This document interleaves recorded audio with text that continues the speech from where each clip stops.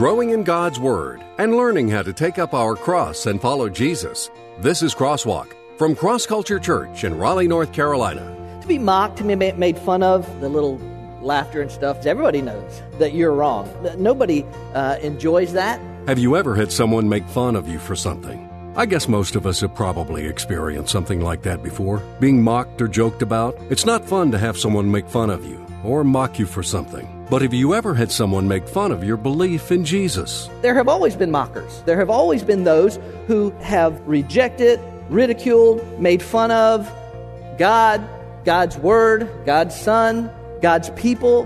Hello and welcome to Crosswalk. In our series, Building on the Basics, as we worked our way through the New Testament book of James, Pastor Clay has discussed the basic of faith. Today, we reach another milestone in our series as we come to the end of our time in 1st and 2nd Peter and our look at the basic of hope. Peter closes out his second letter to the church with something to say about mockers. As we move toward the latter days, that there will be an increased number of mockers, an increased percentage of the population of those who ridicule and make fun of this whole Jesus, this whole following, believing in God, the whole thing. Peter says that in the last days, there will be those who make fun of our belief, specifically because the return of Jesus Christ has been promised by the church since its earliest days. And since he hasn't returned yet, they will make a joke out of the whole thing. Today we're going to see the mistakes they make with their mocking and what fundamentals should be built into our lives as believers, whether people make fun of us or not. We're glad you've joined us for today's message. Now here's Pastor Clay. I want to lead you to the cross. Have y'all ever been made fun of? I'll take that laughter to be the affirmative. You ever been made fun of? You ever been mocked for something? You know what I'm saying? I got my new Super Duper Bionic brace. I've had it for a couple weeks now, and I can actually run a little bit. But if I tried to run across the stage, y'all would make fun of me. So I'm not going to do that because it looks a little funny still at this point. When my oldest son, our oldest son, JC, when he was in 5th grade, in his English class of all things, somehow they got into a discussion about evolution, and my son said to the teacher, "I don't believe in that. I believe God created the world." And his English teacher looked at him with this look of unbelief and said, "Everybody knows that evolution is true." Now, obviously, we do know, everybody knows that microevolution is true. There's not a scientific message today. Everybody knows everybody knows that there's adaptation within a species and all of that sort of thing. That doesn't violate any principle of Scripture or anything else like that. But the idea of one species changing into another species, then we'd get into a whole different issue. But it was the fact that his English teacher looks and basically mocked him. And, of course, there's, the little laughter and stuff from the other kids. Everybody knows that you're wrong is essentially what it's saying. To be mocked, to be made fun of, nobody enjoys that. At least I don't think so. If you brought a copy of God's Word with you today, would you open it to 2 Peter chapter 3? Because we're going to look at a passage of Scripture, the last passage of Scripture that the Apostle Peter wrote. We're going to look at that passage of Scripture and time permitting, we're going to look at the entire chapter. And in that chapter, there, as you will read in just a moment, there is a prediction by Peter of mockers that will mock specifically an event that is predicted to come in Scripture. But is that whole idea of mocking? And Peter has something to say about that, has something to say about the mockers, and he has something to say to those of us who may be here and may be believers as a result of what he has to say, how that should impact our lives. 2 Peter chapter 3, this is it. Peter's winding up. This is the last recorded information letter that we have from Peter. So I want you to and I'll try and point some of this out, but I want you to particularly pay attention to what he has to say because he knows, and I'll mention this, he knows that this is it, that it's close to the end for him, apparently, when he writes this last, so these are his closing words. 2 Peter chapter 3, beginning in verse 1, "This is now, beloved, the second letter I am writing to you, in which I am stirring up your sincere mind by way of reminder, that you should remember the words spoken beforehand by the holy prophets and the commandment of the Lord and Savior spoken by your apostles. Know this, first of all, that in the last days mockers will come with their mocking, following after their own lusts and saying, 'Where is the promise of his coming?' For ever since the fathers fell asleep, all continues just as it was from the beginning of creation. For when they maintain this, it escapes their notice that by the word of God the heavens existed long ago, and the earth was formed out of the water and by water, through which the world at that time was destroyed, being flooded with water. But by his word the present heavens and earth are being reserved for fire, kept for the day of judgment and destruction of ungodly men. But do not let this one fact escape your notice, beloved, that with the Lord 1 day is like 1,000 years, and 1,000 years like 1 day. The Lord is not slow about his promise, as some count slowness, but is patient toward you, not wishing for any to perish, but for all to come to repentance. But the day of the Lord will come like a thief, in which the heavens will pass away with a roar, and the elements will be destroyed with intense heat, and the earth and its works will be burned up.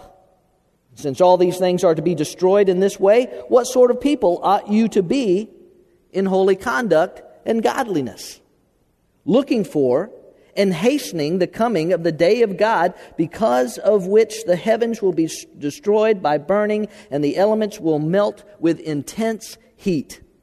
But according to his promise, we are looking for new heavens and a new earth in which righteousness dwells.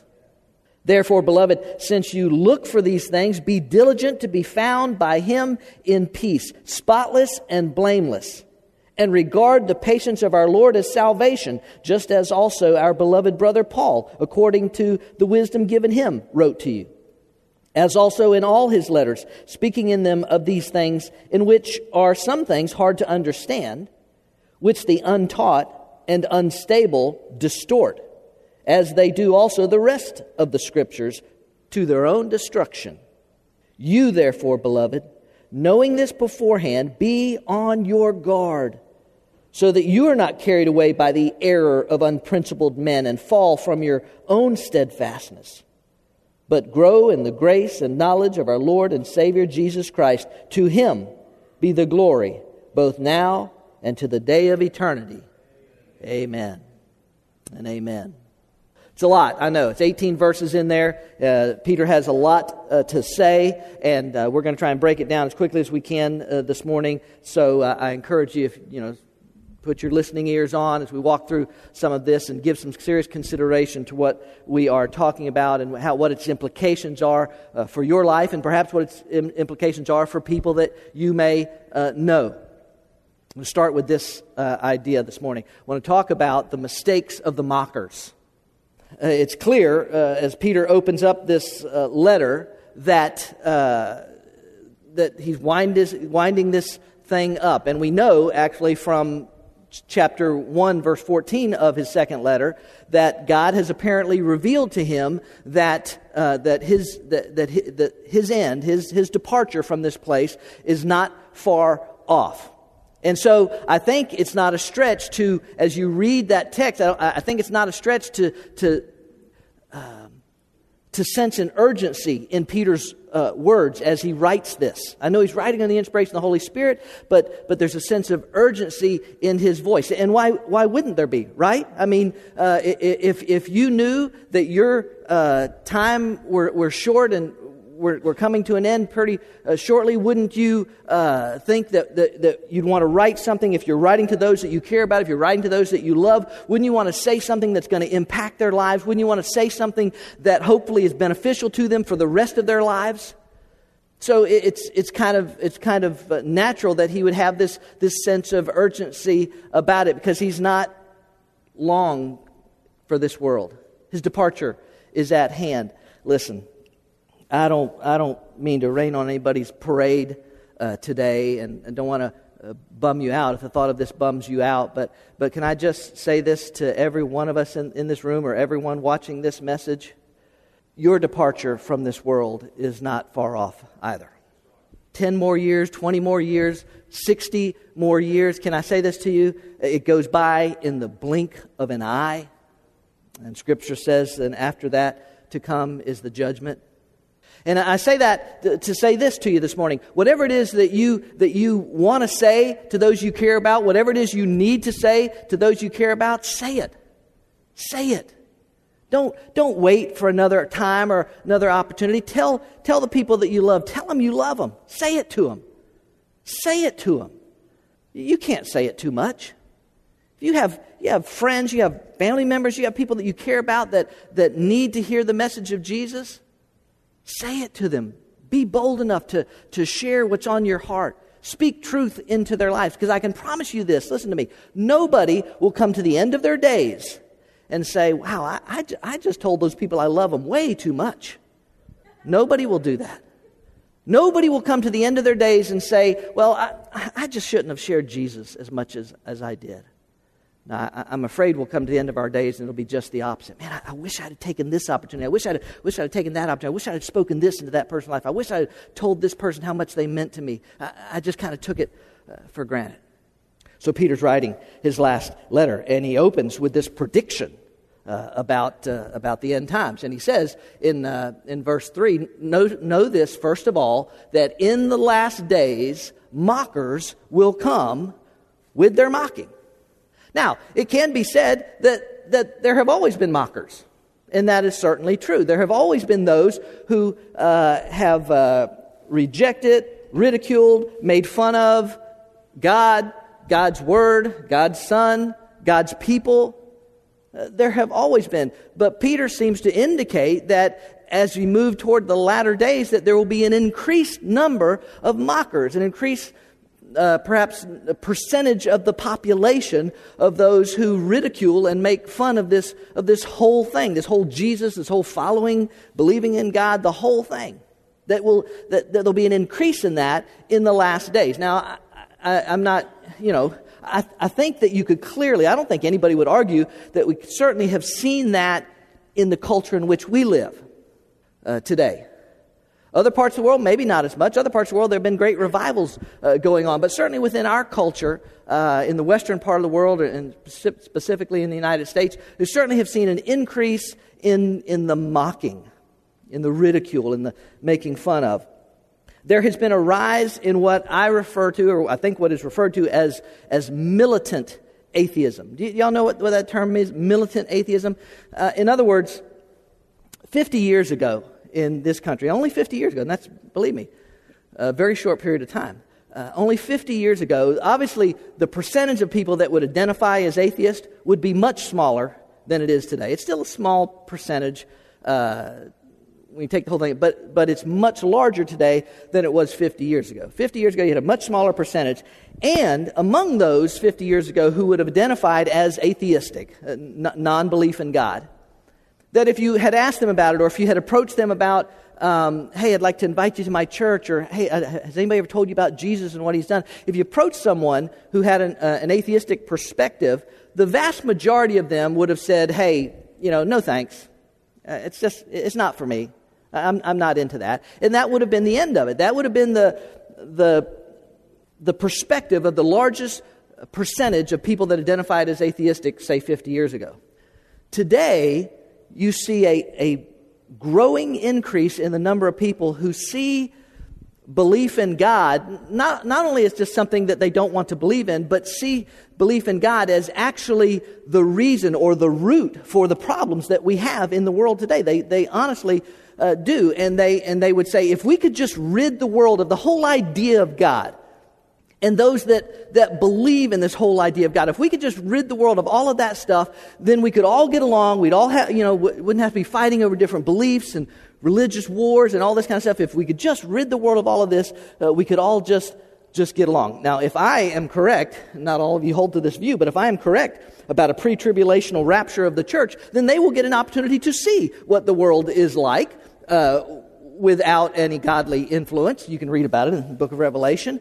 But in any event, if we can just get rid of all of that, then the world, it's militant atheism. You're seeing a rise in that. And so Peter says, in the last days, these mockers will come, and they will come mocking. So what I want to do is just point out a few of the mistakes of the mockers that they seem to make, and then what that means for us. So let's start with the first one. The source of their mocking is their own lusts.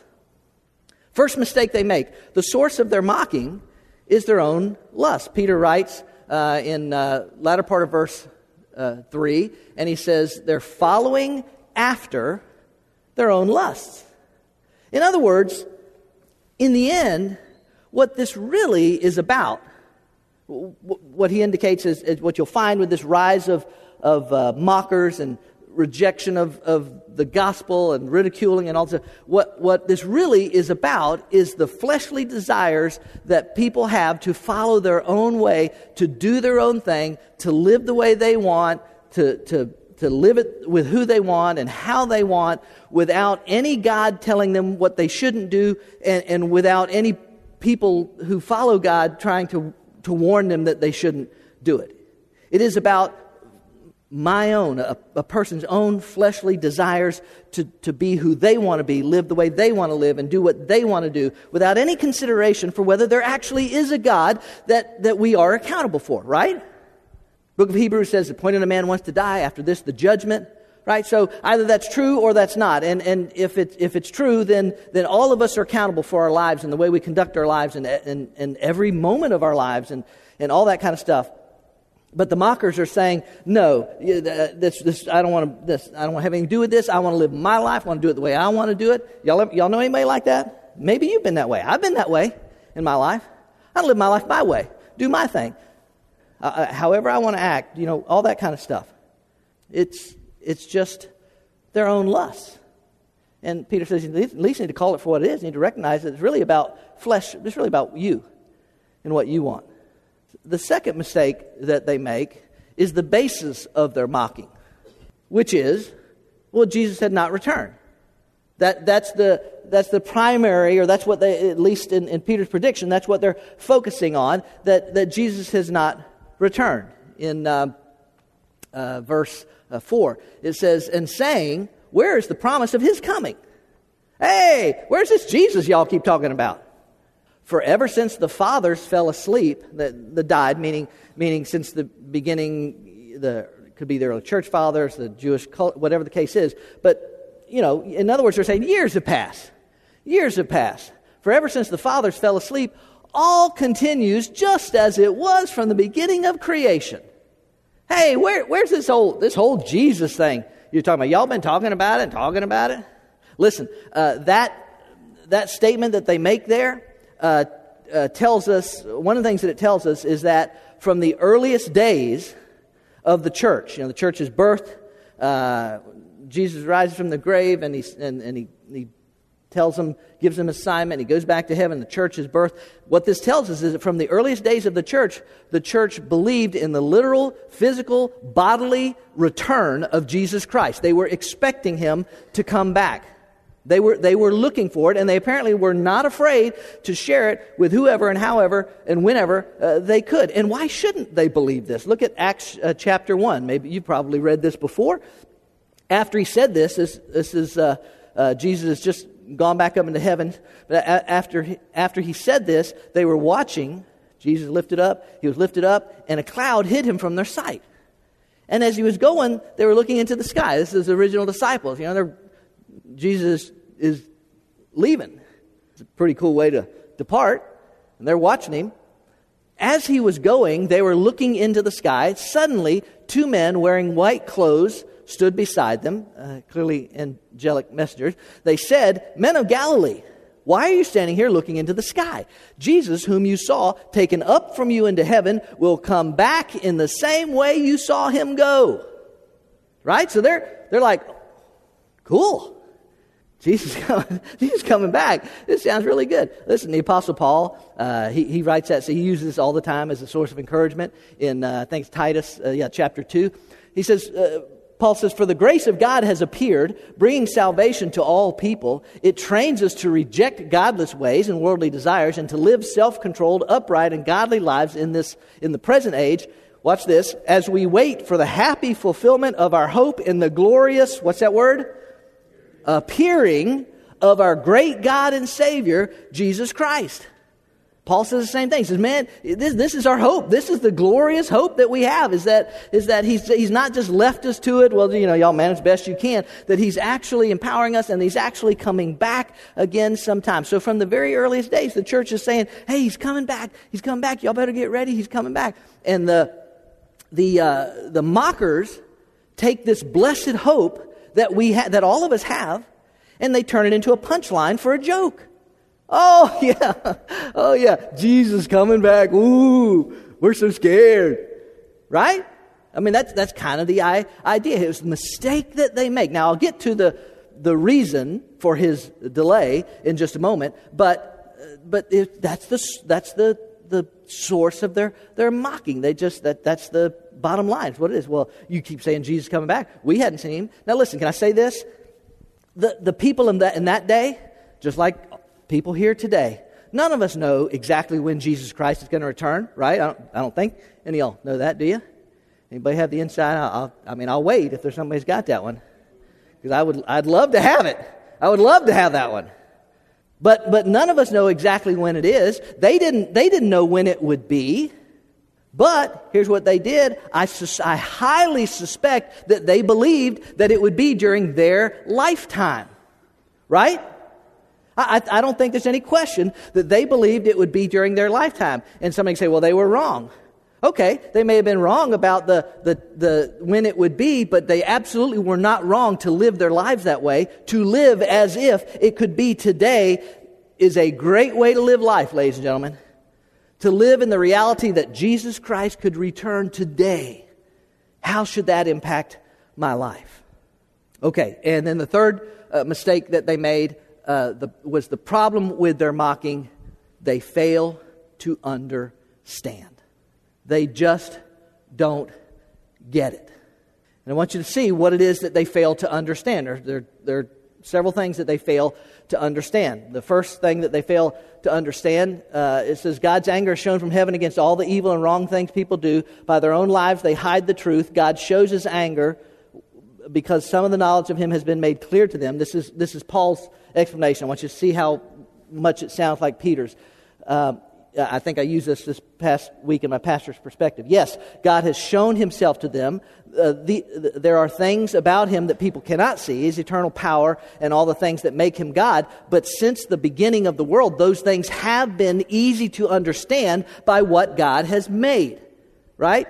Paul's saying, listen, if they miss this, it's not because God is hiding it from them. It's not because he didn't want people to know, because it has been clearly seen in the things that God has made. So people have no, what's that word? Say it. Excuse. People have no excuse for the bad things they do. By the way, that would apply, because I get this question, that would apply to a person right here in Raleigh, North Carolina. It would apply to the person in Ethiopia. It would apply to the person in Southeast Asia. It would apply to the person in Iceland. It would apply to anybody, because God has revealed himself through his creation so that anyone can see that. They may not understand the full implication. They may not understand or have heard about Jesus yet. That's why we have to go. But they understand enough to know and to search after this God. They knew God, but they did not give glory to God. In other words, they knew. They can see it. They didn't give glory to God or thank him. Their thinking became useless. Their foolish minds were filled with darkness. They said they were wise, but they became fools because they chose to reject what was right in front of them. This evidence of the existence of God. So notice how Peter ties, how it sounds so similar to what Paul says, but here's the mistakes Peter points out that they made. First, they failed to acknowledge God's power in the past. That was the first fail that they made. They failed to acknowledge God's power in the past. And look what he says in verse 5 and 6. For when they maintain this, it escapes their notice that by the word of God, the heavens existed long ago. But when they say this, when they say, oh yeah, Jesus is coming back, oh yeah, that's what y'all say God has said, but we haven't seen him. And Peter says, when they say that, it escapes their notice that it was by the very word of God that the earth was formed long ago. They're simply ignoring the fact that this evidence is here, and they're simply ignoring it.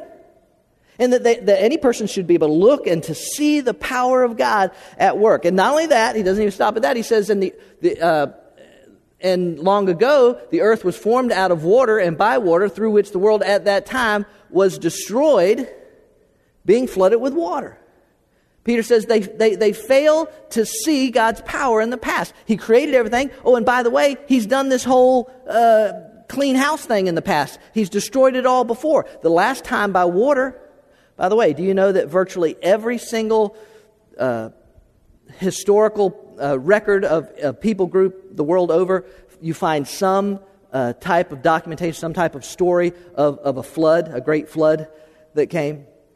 It's evidence. Peter's saying, here is the evidence. They can see it from the past. They know, they've heard this. They know what God did in the past. They know how He wiped the sin from the earth one time before, and they just fail to see God's power in it. Second, fail. They fail to accept God's promise for the future. This is hard. Look what he says. But the present heavens and earth by His word are being reserved for fire, kept for the day of judgment and the destruction of ungodly men.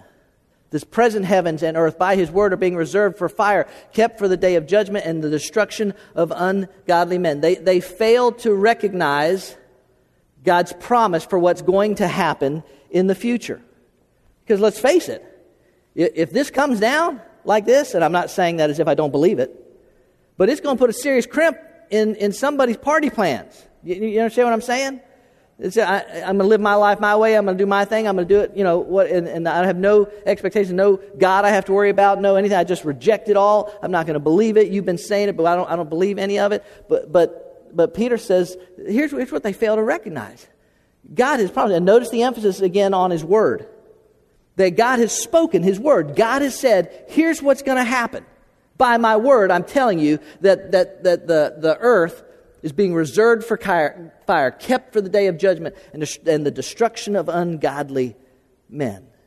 God's going to do it all again, and they fail to see that. And then third, they fail to appreciate God's patience now. They just don't get it.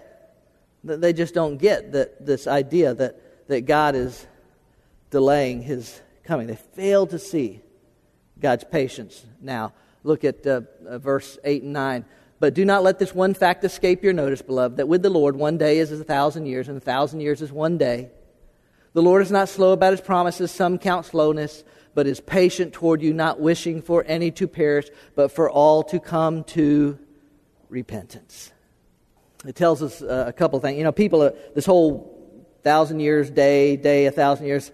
Some people have tried to take that whole thing and try and figure out, is that some kind of puzzle piece or some kind of clue that God's given us so that we can kind of have an idea of when Jesus is going to return. 1 day is like 1,000 years, 1,000 years. Let's see, we've been here for how many thousand years? And some people have tried to see in that perhaps a clue or a puzzle. I think that what Peter says there simply means two things. For us. One, it means that God's perspective is bigger than ours, ladies and gentlemen. God's perspective is so much bigger than ours. Listen to me. We operate in time, right? Especially here in America, we are driven by time, right? Our clocks, right? Our clocks. Every one of y'all are going to know. Your stomach will probably let you know, but every one of y'all will let you know if I run a little late today, right? We're driven by our clocks. I used to know this guy that pastored a church, and people didn't like it. They thought his messages would get too long, and so there were several guys in the church that set alarms on their watch to go off at exactly all the same time. It was like 10 till 12 or something, and the alarms would go off, and according to Al, what he told me, he says, and every one of them would lift their arm or the watch straight up in the air, and they just hold it there while they're going beep, beep, beep, beep. beep, beep, the whole time until it stopped. I beg you, do not do that to me, okay? So, how rude. Their perspective is so small. Your perspective is so... Can I tell you this? Obviously, he's talking about the mockers, but this is a lesson for all of us to learn, ladies and gentlemen. How God does something, and when God does something, and why God does something, that is locked in the secret of the Godhead. That's His decisions to make, and not ours. And when we complain and we say, God, why don't you do something? Are you not aware of my situation down here? Just once. When I do that, I wish God would say, I wish He'd just speak out loud. Oh, what? I didn't even realize. Just blow me away, God's perspective is so much bigger than ours. Our perspective, right? Our perspective is right here, right now, this little world that I live in, right? That you live in. God operates in time. He came and spent time, lived among us. He died at exactly the right time for us. He'll come back at exactly the right time. But God is not restricted by time. God operates outside of time. God sees the beginning just as easily as He sees the end. I know it's hard for us to wrap our minds around, but we just have to understand. Peter's simply saying, a day, 1,000 years, that's irrelevant to God. His perspective is bigger than ours. And second, God's love is greater than ours. That's really getting to the meat of why He delays. Think about this. Even as they're mocking Him for not returning, He's not returning to try and reach more people like Him, like them. It is an astounding truth. It is amazing grace that God is extending to people. Instead of just putting an end to the whole thing, as Peter writes, he says the whole motivation for God doing this is because He is not wishing for any to perish, but for all to come to repentance. Now, I'll just if y'all didn't know this, let you know my theology here. I believe that all means all, and that's all that all means. That God truly desires to reach all people. I understand not everybody's going to be saved. I understand plenty of people, the majority of people reject God's truth and God's grace gift, but I believe it is God's desire that all would come to repentance. And so He delays His coming. I mean, let's face it, He's God, right? It's not like He's, tied up doing something else that's keeping Him from doing it. He's God. He can do this whenever He wants. And Peter says it's because He's not willing for any to perish. Apostle Paul again wrote something similar in 1 Timothy chapter 2. I urge you, first of all, to pray for all people. Ask God to help them, intercede on their behalf, and give thanks for them. Pray this way for kings and all who are in authority so that we can live peaceful and quiet lives marked by godliness and dignity. By the way, that reminds me, I don't care what your political persuasion is or whatever, however you voted or are going to vote or whatever else, you should be praying for those in leadership of us. You should be praying for our president. You should be praying for those at the national level, the state level, all those kind of things. You should pray that God would direct their hearts and their lives and their decisions. You should be praying for the new president that will come along if we're still here in January, praying that God would work in their heart and life as well. But he says, this is good, and it pleases God our Savior, who wants everyone to be saved and understand the truth. He wants everyone to be saved and understand the truth. It is the amazing patience of God. And they failed to realize that God wasn't delaying his return because He hadn't gotten His act together yet. He was delaying His return because He desired to see people come into a relationship with Jesus Christ. Okay, all right. What time is it? Okay. All right, we're not going to get through chapter 3 today. There's too much that we need to understand about the fundamentals of the followers. So we're going to kind of hold it up right there just a moment. Whatever, whoever and I don't know where every person is. I don't know who every person who watches this message or whatever the case may be. But if you know someone or you found yourself, or maybe you're at that place where you're like, this whole Jesus thing, God thing. Peter says in the last days, mockers will come and they will mock. They'll make fun. If you're a follower of Jesus Christ, you just have to understand it goes with the territory. It's just part of the process. I wrote in my pastor's perspective, quoting the Apostle Paul Friday, I wrote, are you willing to be a fool for Christ? Thought a fool? Are you willing to be thought a fool for Christ's sake? People may mock, they may ridicule, but can I just encourage you to remind people that God loves them in the face of whatever they say. Just say, listen, I understand. I understand this is a punchline to you. This is a joke. This is funny. I understand that you think I'm ignorant. But I just want you to know that God loves you. And I love you too. And if I can do anything for you, I'd be happy to do it.